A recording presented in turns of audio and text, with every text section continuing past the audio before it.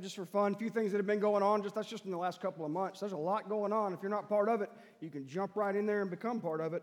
But that was just celebrating a few things that we've had going on here real recently.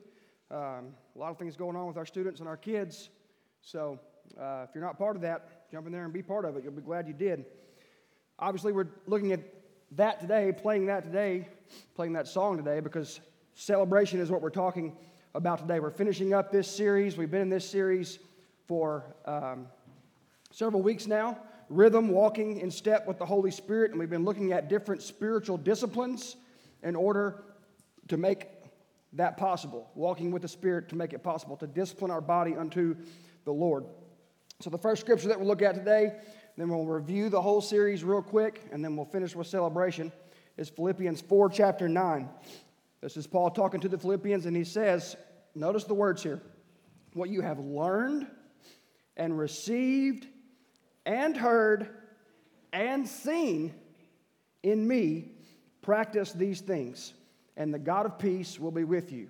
Jesus lived a life, and his apostles lived a life that served as an example of what to do in order to be effective followers of Jesus.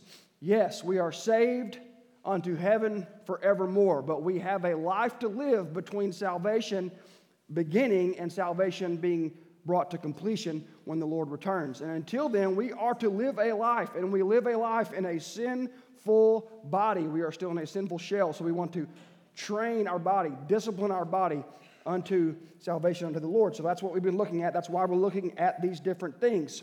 So we broke it down into two different categories: things that we fast from, things that we feast on. Things that we fast from, things that we feast on. We want to fast from others: noise, food, excess, pleasure, security, and recognition. And we want to feast on the Word, worship, prayer, service, fellowship, submission. And then today we're finishing with celebration. So as we look at these, we don't want to just fast from something just for the sake of fasting from it. That's religion. That's dead. That's a waste of time. Matter of fact, not only is it a waste of time, on the far end of that, it's detrimental to do things for a religious reason and nothing else. It will turn you into a hard-hearted, knowledge head-filled, nasty religious person, and that's not what we want to be. We want to fast from things so that we can be other things. So let's see who remembers, I'll put my teacher hat on real quick. Others. We want to fast from others so that we can be, that's what I expected. Be alone. We want to be alone. Not alone, just alone, but alone to be alone with God. We want to fast from others at times so that we can be alone with God. We want to fast from noise so that, somebody said it? Yeah, so we can be silent and be in silence so that we can be with the Lord and hear the Lord. So we want to fast from food so that we can, no way y'all remember this. Fast from food to what? Anybody remember? I thought I heard a youth say it. I was going to have a heart attack. Yeah, we want to be strengthened, okay? We fast from food to be strengthened. There is spiritual power that is gained from physically fasting from food. Jesus fasted for 40 days prior to his temptation. He was at the height of what it is to be human and have spiritual powers. So he fasted to do that. So we want to fast from excess so that we can be what? Somebody remembered? People that are good at that, remember that one. All right, so you people that are frugal, today is for you, okay? Today is for you. We want to learn how to celebrate. It's okay.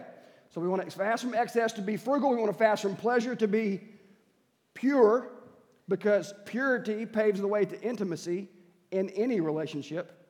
Any relationship that doesn't remain pure is tainted, is scarred, is stained, whether it's a love relationship, husband, wife, or friend, anything, it doesn't matter.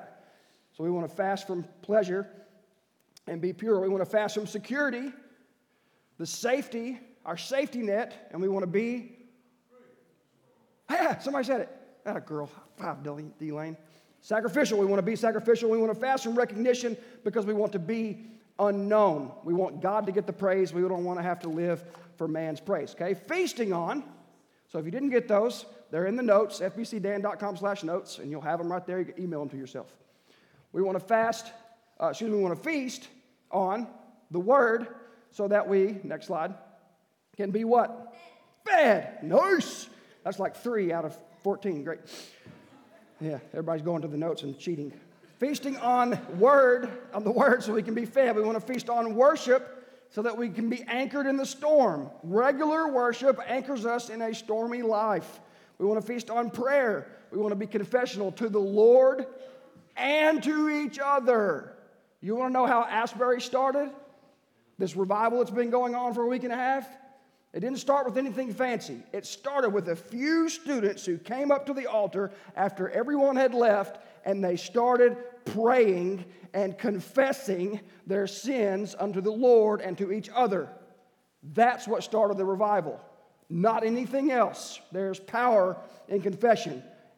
You're scared to do it, but there's power in it. So we want to pray. We want to feast on prayer, be confessional. We want to feast on service because we want to be vital. We want to be important. We want to fill a role. God has created us for a reason, and service is that reason. We want to feast on fellowship so that we can be connected.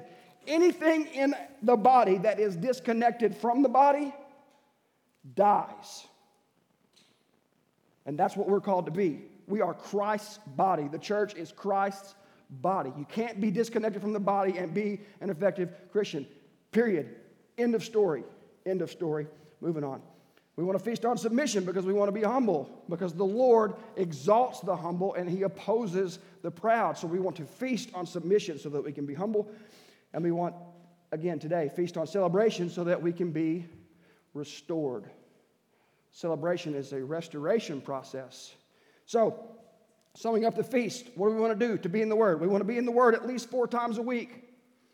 4 times the minimum. Spend a few minutes or a lot of minutes, but at least a few minutes 4 times a week in God's Word. Worship as a lifestyle, praying constantly with confessional hearts and mouths, serving to fulfill our purpose, fellowship for the common good, and submitting to humility, to wisdom, and to authority. And then today we're looking at celebrating to be restored. Why are we talking about all this? Because it's common sense. It's common sense that it takes practice to get good at something. We were saved, but we weren't saved to just sit around and wonder how to follow Jesus. We have examples. We have things that we can do that will make us better at following Jesus. Amateurs practice until they've got it right, but professionals practice until they can't get it wrong. That's the difference. You take a pro, the consummate pro. Golf is what always comes to my mind because golf is so hard. They practice and practice and practice. I was watching this thing, there's a new documentary on Netflix. It's called Full Swing. It followed a bunch of professional golfers last year through the whole year. And there's a guy from England. I'm losing his name right now. Fitzpatrick. Matthew Fitzpatrick from England, young guy. He has documented every single shot he has taken since he was 15 years old. Not just in rounds, on the driving range also. So that he can find the little bitty 0.1% that can make him a little bit better so that he can succeed. He's practicing until he can't get it wrong. If someone will do that for a title in golf, how much more should we take seriously following Jesus and putting these things into practice for things that are eternal? Nothing wrong with practicing your craft to be that good, but it's for a wreath that fades and withers. Our wreath is eternal. Our crown is eternal. So that's why we're talking about all this.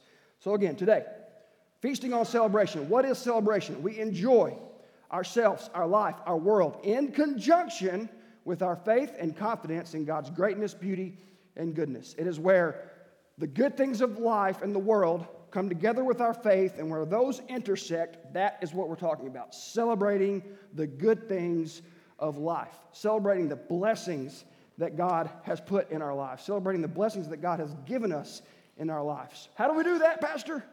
What are you talking about? How do we celebrate? It's simple. You know how we celebrate. We come together over a fine meal. We sing.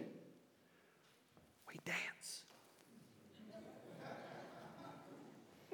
We dance. We tell stories about what God has done and what God is doing in our lives and in the lives of others. We celebrate what God is doing.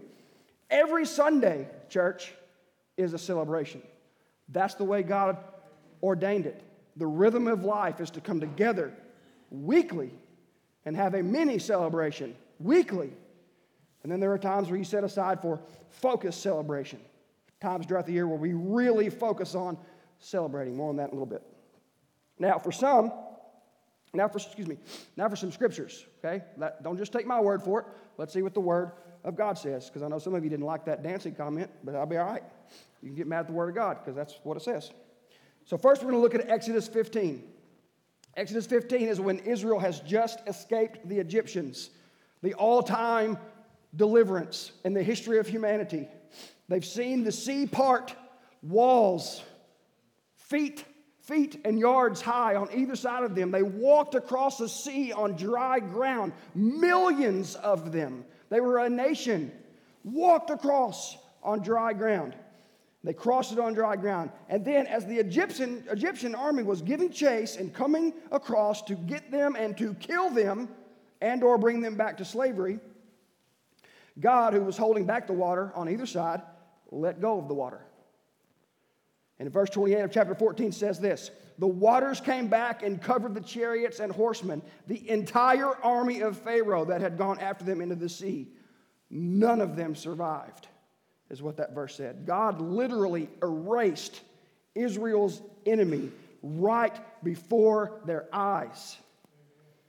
What was Moses and Israel's reaction? Their direct, immediate reaction to this. We find that in chapter 15, verse 31. When Israel saw the great power that the Lord used against the Egyptians, the people feared the Lord and believed in him and in his servants. And the very next thing in chapter 15, that was 14:31. Chapter 15, the very next thing that happens. Then Moses and the Israelites sang this song to the Lord. They said, I will sing to the Lord, for he is highly exalted. He has thrown the horse and its rider into the sea. The Lord is my strength and my song. He has become my salvation. This is my God, and I will praise him, my father's God, and I will exalt him. Praise and exalt him for what he has done. And the next verse is my favorite verse in the whole song. This won't surprise you, those that know me. The next verse says, the Lord is a warrior. Yahweh is his name. Oh, it fires me up. It fires me up. The song goes on for several more verses. And then at the end of the chapter, we pick it up with Miriam. Miriam is Moses' sister-in-law, verse 20 of chapter 15. Then Miriam, the prophetess, Aaron's sister, took a tambourine in her hand, and all the women followed her with their tambourines and danced. Miriam sang to them. So, there you go. Song and dance is a way to express joy and celebration. Now, I know some of you, if not most of you, can't dance. That's fine, but some of us can. And we enjoy it. Now, there's a wrong way to do it. There's a theme throughout all of celebration. There's a wrong way to pervert and exploit celebration that's not what God intends. And that's what the Baptist Church was against 60 years ago, that kind of dancing. So let's not chase that rabbit, but here we go. Next is Deborah and Barak. I didn't put this on the screen, but you can follow it with me. Deborah and Barak. Deborah the judge and Barak the military leader. This is in Judges. Deborah told Barak, say, hey, buddy, it's time. It's time to go whip our enemy's rear end. God has heard our cry. We're in the cycle. We're turning back to him, and now it's time for us to be delivered from our enemy. And he said, the wimp that he was at the time, he was a chicken like most of us would have been. He said, well, Deborah, if you go, then I'll go. She said, I'll go. So they go. And, well, this is in chapter 4 of Judges. Barak pursued the chariots and the army as far as Harosheth of the nations, and the whole army of Sisera fell by the sword. Not a single man was left. Then you skip down. That day, God subdued Jabin, king of Canaan, before the Israelites. The power of the Israelites continued to increase against Jabin, king of Canaan, until they destroyed him. Next, in Judges 5, what did they do after this great victory? Directly after this great victory, on that day, Deborah and Barak, son of Abinoam, sang.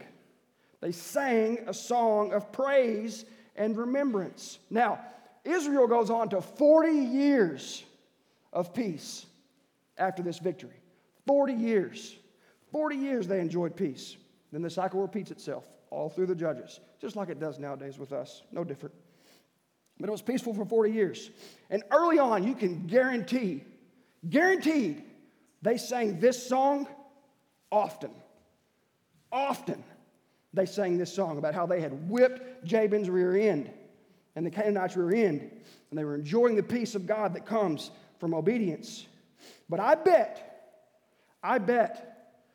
as that 40 years came closer and closer, and they didn't know how long they were going to have peace, but I bet as this time of peace waned and they strayed away from God, I bet they were forgetting the song. I bet they were forgetting to celebrate and forgetting the great things that the Lord has done. I'd almost guarantee it that was the case. Then we move on to David. We love David. Oh, David is a great example of many things, what to do and what not to do. In this case, what to do. We've talked about this in depth before.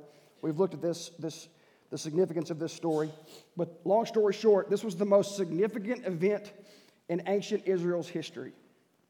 When the Ark of the Covenant is brought back from the enemy and brought back to Jerusalem. The ark that held the tablets of the law of Moses was brought back to Israel, brought back to Jerusalem. It's really hard to overstate how big of a day this was for the Israelites. It's hard to describe. What were they doing as they were bringing the ark up the hill to Jerusalem? This is in 1 Samuel. You won't get there in time, but that's okay. 1 Samuel 16, verse 5. David and the whole house of Israel were celebrating before the Lord with all kinds of fir wood instruments, lyres, harps, tambourines, sistrums, and cymbals. They were making joyful music. They were celebrating. They were excited. And then Michal, Saul's daughter, who was a peach of a human being, was jealous of David. Jealous of the attention he was getting, that he was garnering from the nation. She was jealous because her dad, Saul, was the king. And she criticized the way he was celebrating because there's always some haters. Always. When God is working and when his people are celebrating that God is working, there's always some haters. And lots of times it comes from what's inside the body. The worst slings and arrows are shot. Because there's always ravenous wolves among us trying to pretend like they're sheep. But you'll know them, especially when it comes to this. And she's criticizing David for his dancing and how foolish he's looking, she says. And then later in that chapter, after she criticizes David, David says, I'll celebrate before the Lord. The Lord just did something amazing, and I'm going to celebrate it. I don't care if you like it. I will become even more undignified than this. I love the way he says this. And I will be humiliated in my own eyes. David saying, you think I look silly walking down the street dancing? You ain't seen nothing yet, baby. I'm really fixing to let it go. I'm really fixing to have some fun. She didn't like that. Lord didn't let her have kids, by the way. Interesting. What am I saying? I'm saying it's okay to celebrate and have fun. God did not call us to be sour, lemon-sucking, sour-puss-face having Christians. That's not what we're called to be. If this is the existence of your Christianity, you're missing the point. It's not like that. There are days that are difficult. There are seasons that are so difficult. But that's why we have to take time to celebrate. We have to take time and the effort and the energy to celebrate, to remember how good God is, to remember what God has done, to think about what God is going to do, because there's always hope in what God is going to do. Dance a little jig. That's what I'm saying. It's all right. We'll probably make fun of you, but it's okay. It is good to enjoy the things in life. It's good. God is not the cosmic killjoy. View it as the gift that it is from God, the blessings that he has. The Screwtape Letters. Anybody know who C.S. Lewis is? Anybody ever read the Screwtape Letters or listened to them? It's insane. Only C.S. Lewis could have written it. So, just real quick, it's a fictional drama, and it's written by C.S. Lewis, this famous Christian author. And it's from the viewpoint of the devil. He is the Screwtape, that Mr. Screwtape. He is the Screwtape. And he's teaching his demons how to effectively harm and control us. So when it talks about the enemy in the Screwtape Letters, it's talking about God, because it's from the devil's viewpoint. Okay, so the whole thing is an exposition by a brilliant man based on biblical principles of what Satan does to hurt and distract and cause us to be ineffective followers. And it's nearly indescribable to dive into the depths and lengths that Satan goes into to confuse us and abuse and discourage and devour mankind. But in the Screw Tape letters, it says this. Screw Tape says this to one of his demons. Pleasure in its healthy and normal and satisfying form is the enemy's, that's God, enemy's ground. We've won many a soul through pleasure, but it is his, as in God's, invention, not ours, not Satan and his demons. He, God, made the pleasures. All our research so far has not enabled us to produce a single one. Satan cannot produce pleasure. He can't, because pleasure is good, and good things come from the Father, and that's it. He can't produce it. Not true pleasure, not true celebration. He can only distort it and pervert it. That's what he does. He takes what God made for good and then convinces us to distort it, to pervert it, to change it into something else, because it'll be a little better if you do it this way, because God didn't know what he was doing when he told us how to live. He had no idea. He only made us and created this entire thing. Celebration of our faith in the one true God, the Lord of hosts, Jesus, the Savior of all mankind, can make humble the highest of man. And it can indescribably lift up the well-being of the lowliest of man when we celebrate our faith together. We must take time to celebrate. God knows the importance of this. He set it up in the laws. He set it up in the laws for the nation of Israel. He sure did. So, real quick on this. I tried to cut this out and God wouldn't let me. This is Deuteronomy 14. Deuteronomy chapter 14. Just read along with me as I read. Be sure to set aside 1/10 of all that your fields produce each year. Eat the tithe of your grain, new wine and olive oil, and the firstborn of your herds and flocks in the presence of the Lord your God at the place he will choose as a dwelling for his name. They hadn't gone into the promised land yet. Where God sets up the place for us to go celebrate, for us to worship, do this there.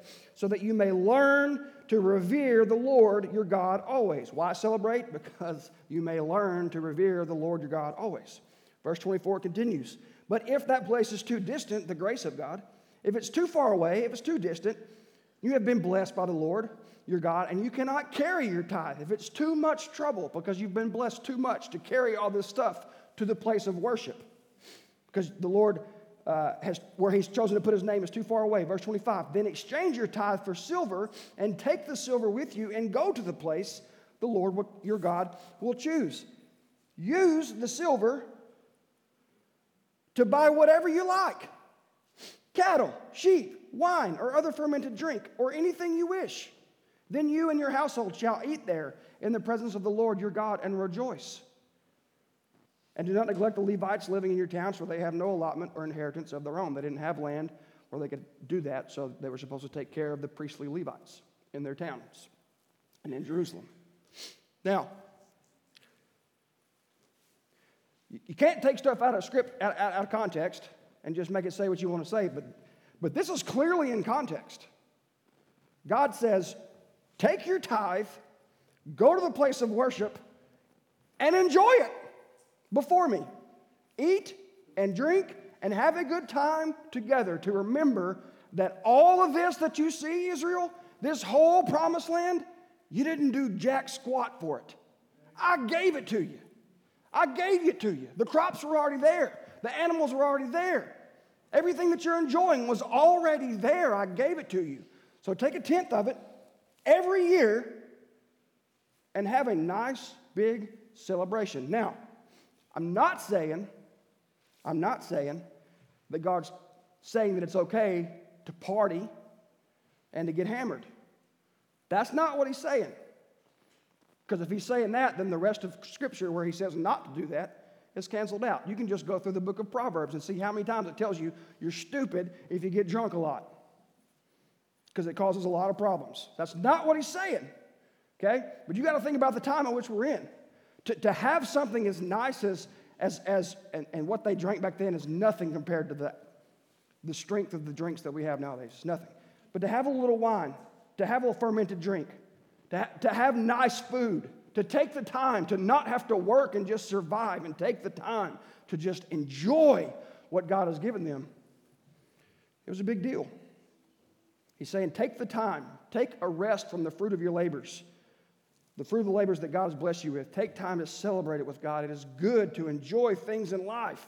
View it as the gift it is from God. Not all the time, some of the time. Look at how God set this up for the nation of Israel, okay? We're going to go through how God set this up for the nation of Israel. You know, the nation of Israel is the people that wished for death or to go back to slavery like days after where we started in Exodus 15. They literally see the army of Egypt get wiped out before their eyes. They sing a song, they celebrate, and days later, they're complaining to Moses. Days later, Moses, at least we had meat to eat in Egypt, bro. Why did you bring us out here to die in the desert? This is terrible.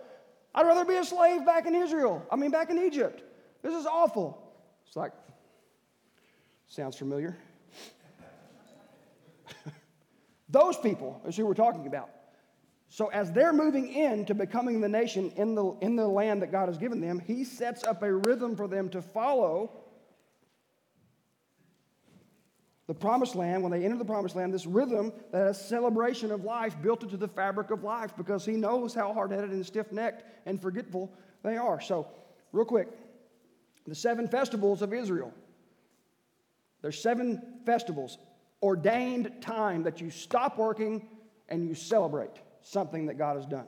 The Passover, the unleavened bread, first fruits, Pentecost, trumpets, atonement, and tabernacles. Now, some of them go by different names. The tabernacles may be booths, things like that, but these are what they are called.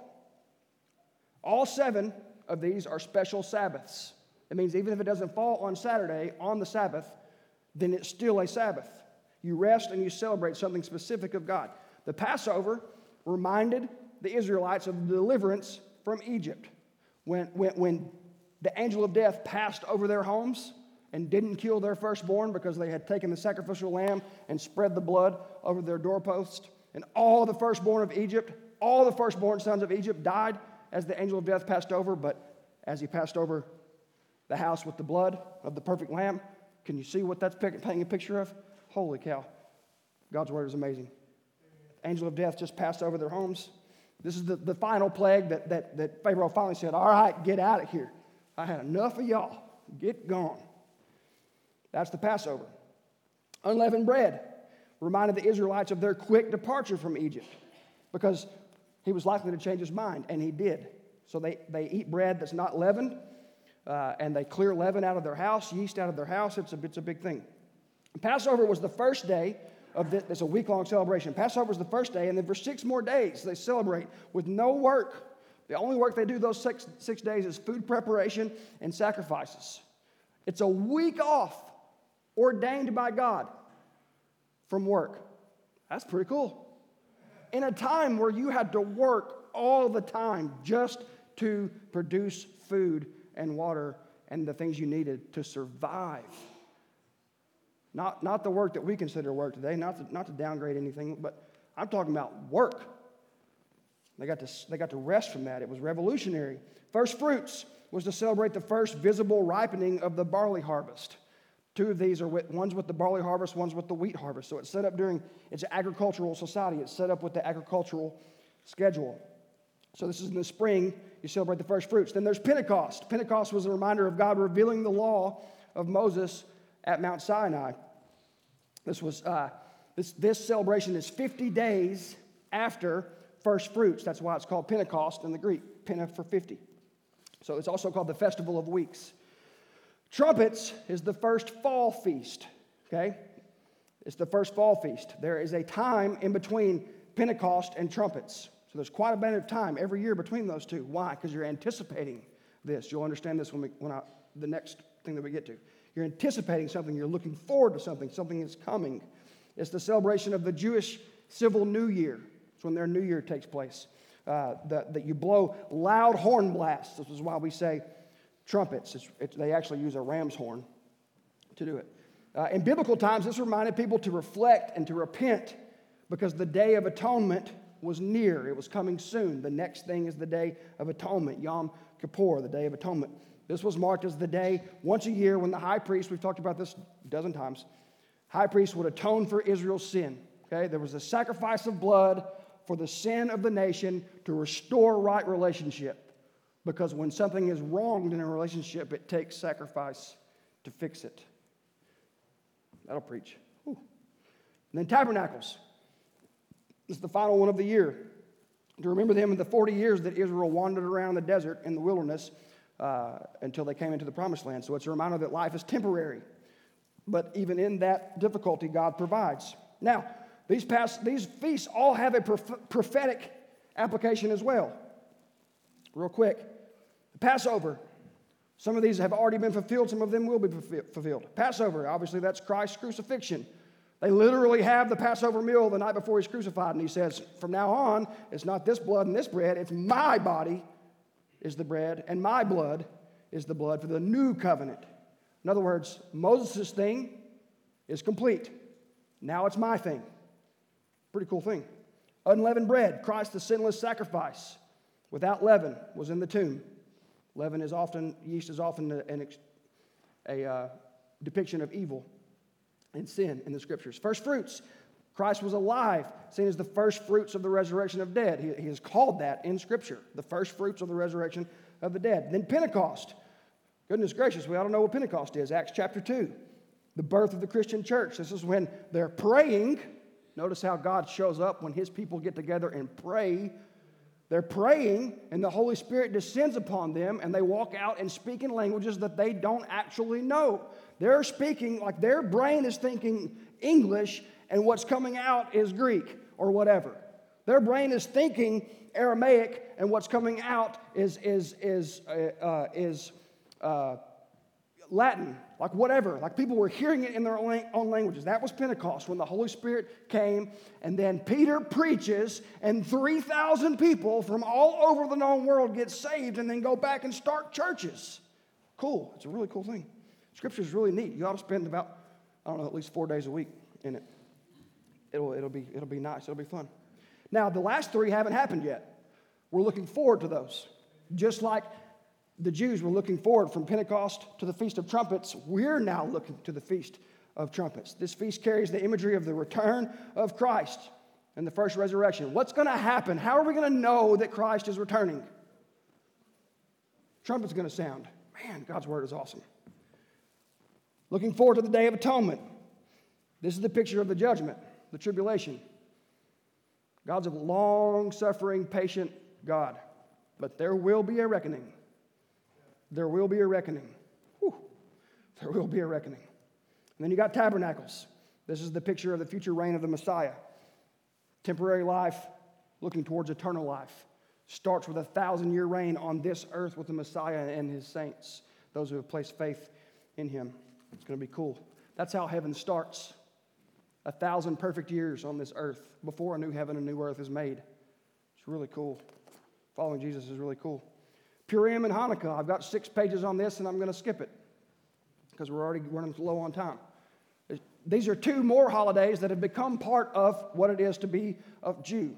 Purim is celebrating Esther, the victory of Esther over the Persians, and Hanukkah is celebrating the victory of the Maccabees over the Greeks in 167 BC. It started in 167 BC, it finished in 164, and oil that was only supposed to last for a day lasted for 8 days. Did you know that Jesus celebrated Hanukkah?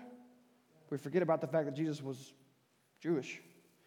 The Jews were good at celebrating. They still are. They're good at it because God told them to. Man, I really wanted to talk about Hanukkah, but that's all right. That was more for fun than anything else.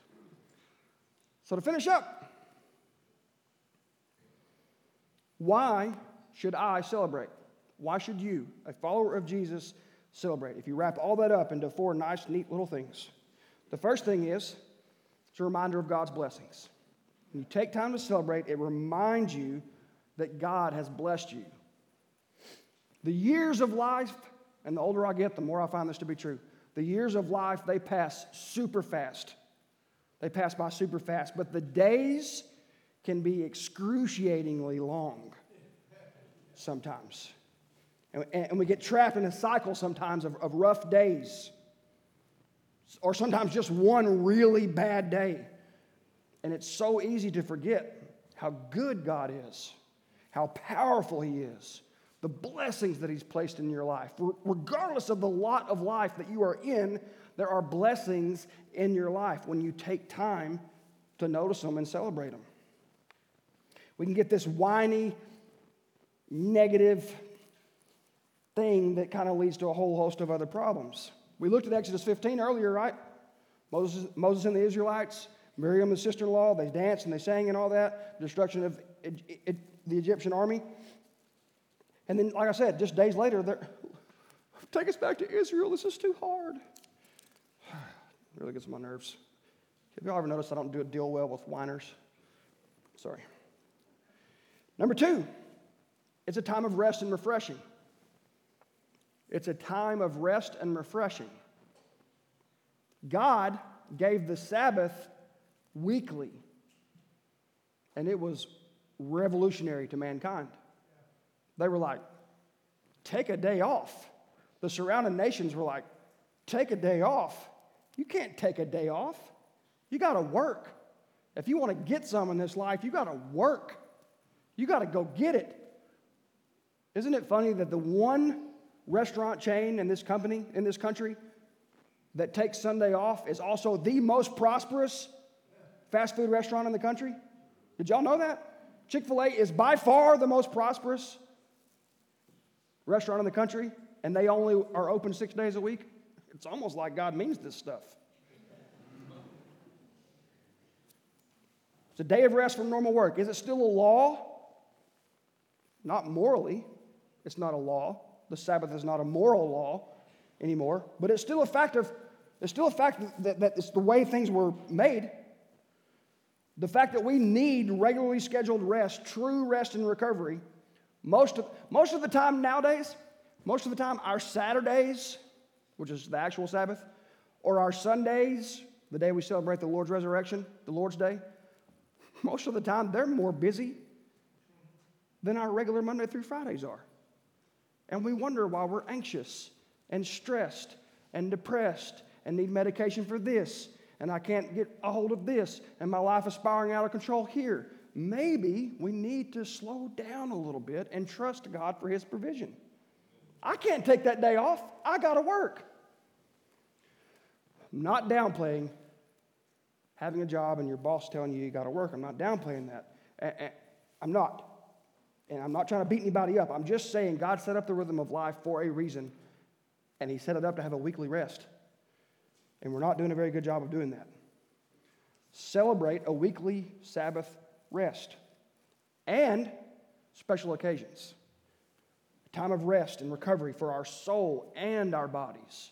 We need to recover often, and then we need to take time to really recover at special times. I'll give you an example personally. We had the night of worship, the last Sunday night of January. I was on a spiritual high for like 10 days after that. Like literally. Nothing fazed me at all for at least a week because of how refreshing that time together, taking a special time together to sing and pray and hear testimonies from people that are striving to follow Christ. It was amazing. Third thing, we've got 2 more things. It's a time to bond in relationship. Celebration is a time to bond in relationship. The last 2 years, a group of men, some from this church and some from other places, have traveled to Dallas for the Right Now conference. And we hear some of the best preaching on the planet. It is amazing. And we experience thousands of people lifting up the name of the Lord in song, praising and worshiping with our hearts and our voices. We eat, and we eat pretty good. We definitely eat a lot. We hang out at the house together. Now, some of these men I barely knew before we started doing this. And now I consider them brothers. Like literally brothers. I would literally drop what I was doing to assist them at any time they needed something. When we take time to stop the normal, stop the regular, and engage in a special time together, a celebration, special bonds happen. Special relationships happen. It's practically miraculous how fast these bonds can happen when we take the time to celebrate what God is doing. We need these friendships, church. We need to be close together as a body of believers. We need to be bonded together, tightly together. It's hard to do.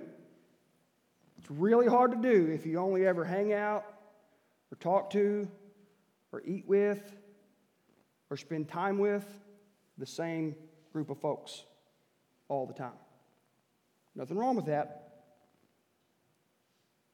But it helps if we get outside our little clicky groups.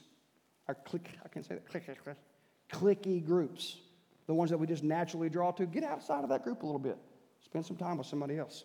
So I'll challenge you. Y'all love my challenges. Challenge you for today. Look for somebody you barely know. We're about to have a potluck. Perfect opportunity.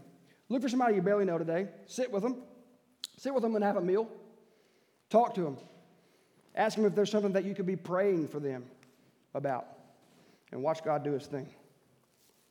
Or don't. And complain. Number 4, it's a time to encounter God's presence in a special way. Already talked about worship night the other day, a couple weeks ago. Church camp. Why is church camp so awesome? Because you take time to focus on God. And he manifests himself in a special way when that happens. Mission trips, things like that.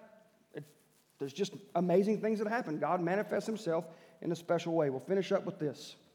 Celebrations are a special time of restoration. We rest from the normal physical activities to be restored physically and every other way. Celebrate, church. Celebrate. We will celebrate together. We will take time together to make things special together for what God has done. Take time away from the mundane. You individually need to have a Sabbath rest on the regular. Get away from normal stuff. Slow down. Rest. Recover. God will handle it. Enjoy your relationships. Enjoy good food and good meals together. Enjoy the good times. Allow God to speak life back into you in those celebrations because the world tries to consistently beat that life out of you. Let God do his thing and speak it back into you. Be wise, follower of Jesus. Celebrate and be restored. I'm going to pray for us and we'll finish in song and then we'll go celebrate a little bit. If you have some business you'd like to tend to, now would be the time. Altar's open. Father, I thank you for today and for your love and your grace and your mercy. God, I thank you that you set up the rhythms of life. I thank you that, God, you are wise enough to give us the way to celebrate. I thank you that you're a God that actually likes to have fun. God, may we not picture you as the cranky old man in the sky, but can we picture you as the fun, loving God that you are? God, teach us your ways. Teach us to be righteous and help us to know that taking time to celebrate you and what you've done helps strengthen us in that. It helps strengthen us to follow you well, Lord. If there's anyone here today that doesn't know you, Lord, as Lord and Savior,